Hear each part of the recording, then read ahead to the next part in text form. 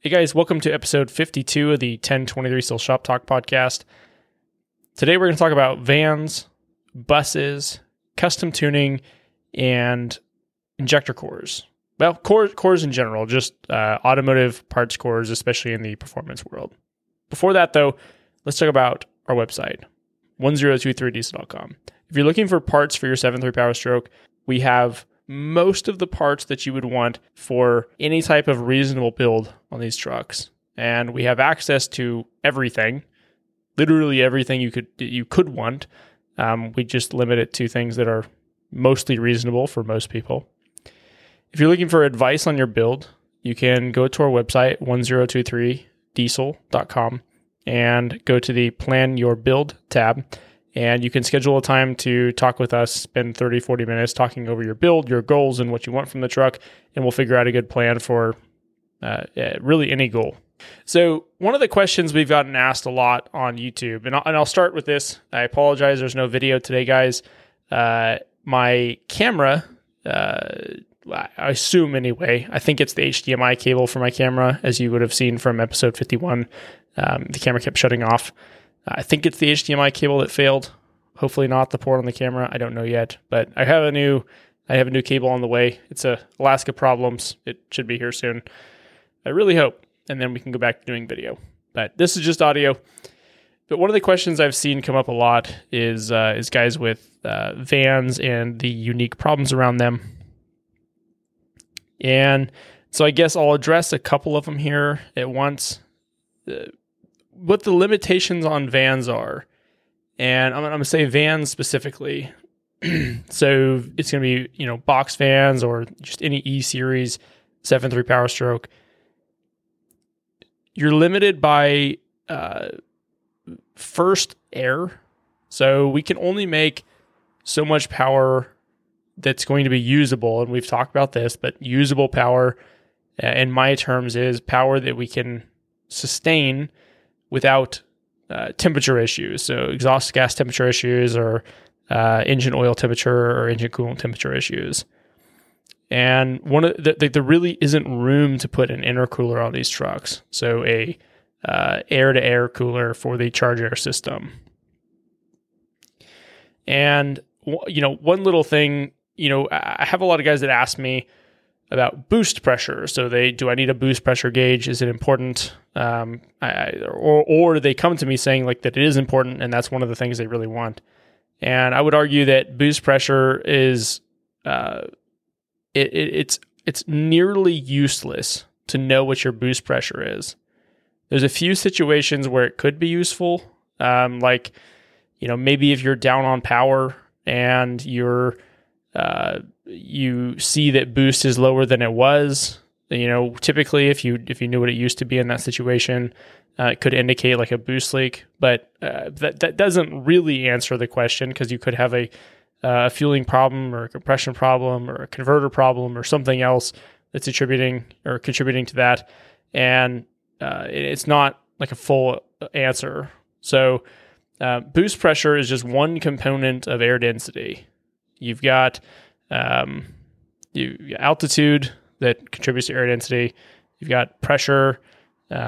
Your charge air cooler matters like a lot, and what the air density entering the engine is versus your intake. Air temperature matters. There's a lot of factors that matter for air density, and boost pressure means basically nothing. So like it's a bragging number, and that's about it. But intercoolers are incredibly important for air density. And air density is what matters when it comes to making power, and making power, as much power as possible, and keeping it cool. And so on vans, on E-Series 7.3s, when we don't really have room to install a intercooler, or at least especially a decent size intercooler, I know a couple people have done it, but it's not like simple. I would say for most people, it's not going to be possible to install an intercooler. And so we're limited to just maybe a few turbo upgrade options or turbo modification options. And usually this is going to come down to turbo modification options. So you can upgrade the turbo like a full drop-in replacement, but it depends on the truck. So some of the early, I think 95, 96 is when they started making the E-Series trucks or vans. They had a OBS, style up pipes. As far as I'm aware, they had OBS style plenums and Spider, but the downpipe is different. I think the flange is the same. I don't remember for sure. It's been a long time since I've messed with them. But as far as I know, there are no exact drop-in turbo options that will work on E-Series vans. And the issue is that if you want to use let me put it this way. I know for sure on the later style, and I don't know exactly when it happened. I think it was around like 99. The truck or the vans would swap to the same compressor housing as a late 99 Super Duty, but they had the same pedestal and outlet as an OBS.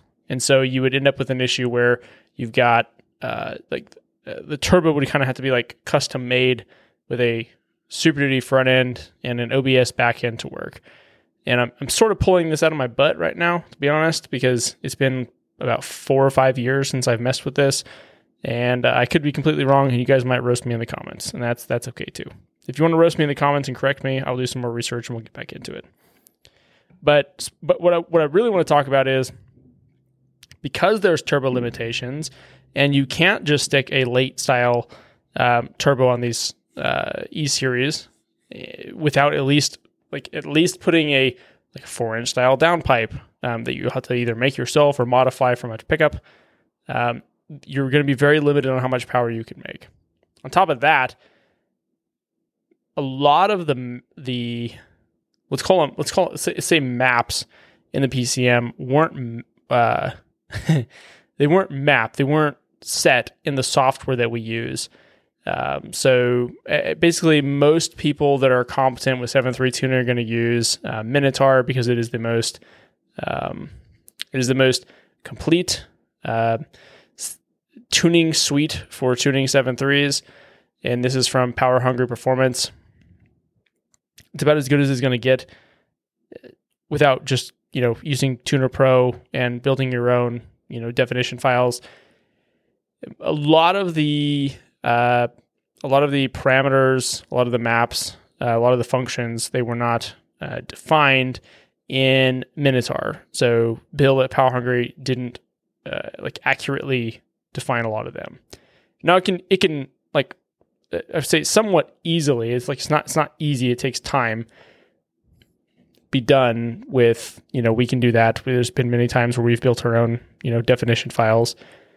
You just have to dig through hex, and it takes some time. But it's not simple, and a lot of things are missing. Put it that way.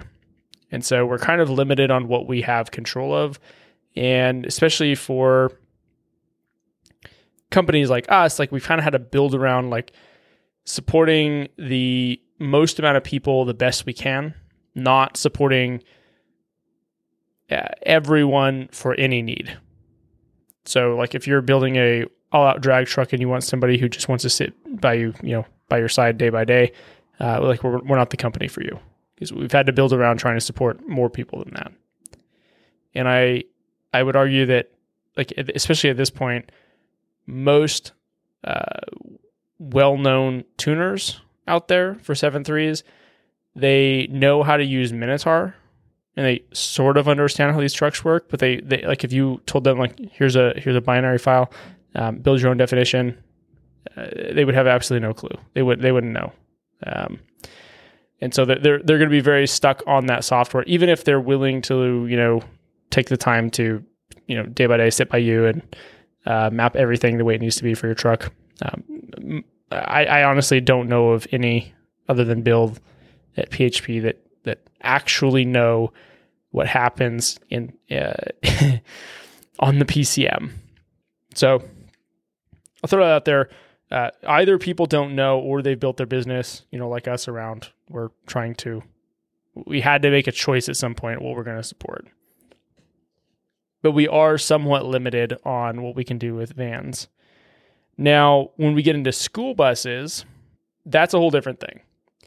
So Power Hungry Performance has their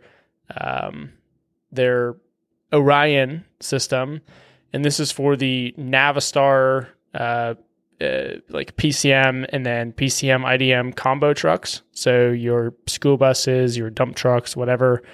And this is going to be for I think it's 94 to 2007, I think. I want to say that's what it is. Actually, it's 98 to 2007, I think, is the Navistar trucks they'll support. But so, like, typically on pickups, we'll have the PHP Hydra, right? The PHP Hydra that we can easily just put our binary files on. We can flash it, and it's good to go. We can pre-build them. We can use Minotaur for that. The Orion software, I don't know. I've never used it. I've never used their devices. I've never used their software. It's just going to end up being binary files like anything else. And if we wanted to get into that, it would be fairly easy to do. I'm sure it'd be a pretty easy shift. So we may look into that for the future. We're kind of in a unique position, especially with stuff that we've been dealing with the EPA. I don't know what the future holds for us in 7.3 tuning, and I don't know that we're going to be looking for more avenues to try to support this. But there is an option out there. It's Power Hungry Performance, and you can reach out to them. It's just gopowerhungry.com, and they do have the ability to flash the international trucks. So, like I said, school buses, dump trucks, flatbeds, whatever. The T44Es, the DT 530s, DT 570s, DT 365s, whatever. They do have the ability to do that. So it's probably going to be pretty expensive, but it will probably be worth it too. If you're used to 200 horsepower and you can make another, 50 or 60 horsepower on your truck for work, that isn't nothing. It's not, 500 horsepower. It's not nothing. I would be happy to dig more into this stuff. It's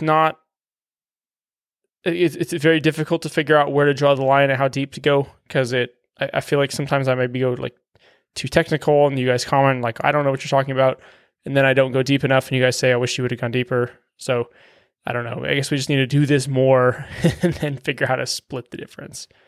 I want to make one correction, then we'll talk about cores. So a while back, probably 4 or 5 episodes ago or something, I had said that when I was talking about tire sizes and gear ratios, I had said you cannot compensate for tire size with a gear ratio. And I was very explicit about that.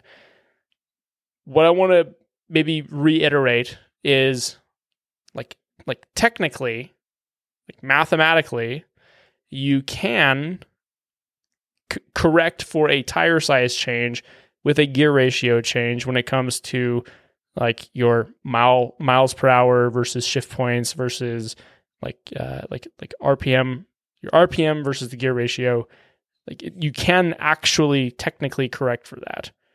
What you can't correct for in practice is the mass that comes from the tire size change. So those of you who are concerned about that statement, yes, I do know that you technically can correct for a tire size change, in height, your final ratio at the tire by changing the gear ratio, but you cannot in practice correct for that because of the weight, drag from a wider tire, or whatever. There's those of you who would be upset about that will know all the factors I'm talking about, but there are a lot of factors that contribute more than just the size, like the height of the tire. All right, so let's talk about cores for a minute, because this is really important. A lot of people have come to us and said that they don't like how expensive core chargers are. And I'm going to speak specifically to injection pumps and injectors and turbos. because these are pretty common, like on the performance world, where you're going to have a core charge on them. It's important that you send cores back for a lot of reasons, and I want to kind of break some of those down. The core charge exists so that we can guarantee that your cores will come back. Now, if we step back a couple years, let's say like 4 years ago, 3 years ago, 5 years ago, whatever, it was very easy to find injector cores. I'm just going to give this as an example. It was very easy to find injector cores. There's a lot of scrap yards, and then warehousing solutions like LKQ or whatever, where you could find injector cores, and injector builders could get them. And so, but the injector cores matter because it's a lot simpler to pay a core charge on your injectors, receive them back so they can go back into production. Because what happens is you send your cores back, and then the builder now has a set that they can build to ship out to the next person. Now remember that when you buy your set, you're the next person to someone before you. We've gotten into a position right now, and it's going to get a lot worse, where we can hardly get injector cores, including injector builders. Now they're kind of keeping up for the moment. Like there's sources out there, but so many people will pay a core charge, not send their cores back, which sets the manufacturer back on being able to, sell a new set of injectors unless they find a new set. We're getting to a point where we can't find cores. I mean, we just had, I think it was right around 20 sets of injectors from the last couple months where guys had not sent cores back after they paid a core charge. And I have typically what we would do is we would buy a set of cores from a core distributor, like LKQ, and we would send them to the manufacturers to fulfill, the obligation of sending those cores in. And we can't do it because I cannot purchase cores anywhere without manually, posting, trying to find people who send them in. And that is just a business overhead that is too much work for the time, for what it is, for a cost. It's a sunken cost at that point. So, and this is something that, injector builders are dealing with too. A lot of delays that are coming from injector, pump, whatever builders is because we cannot get cores back.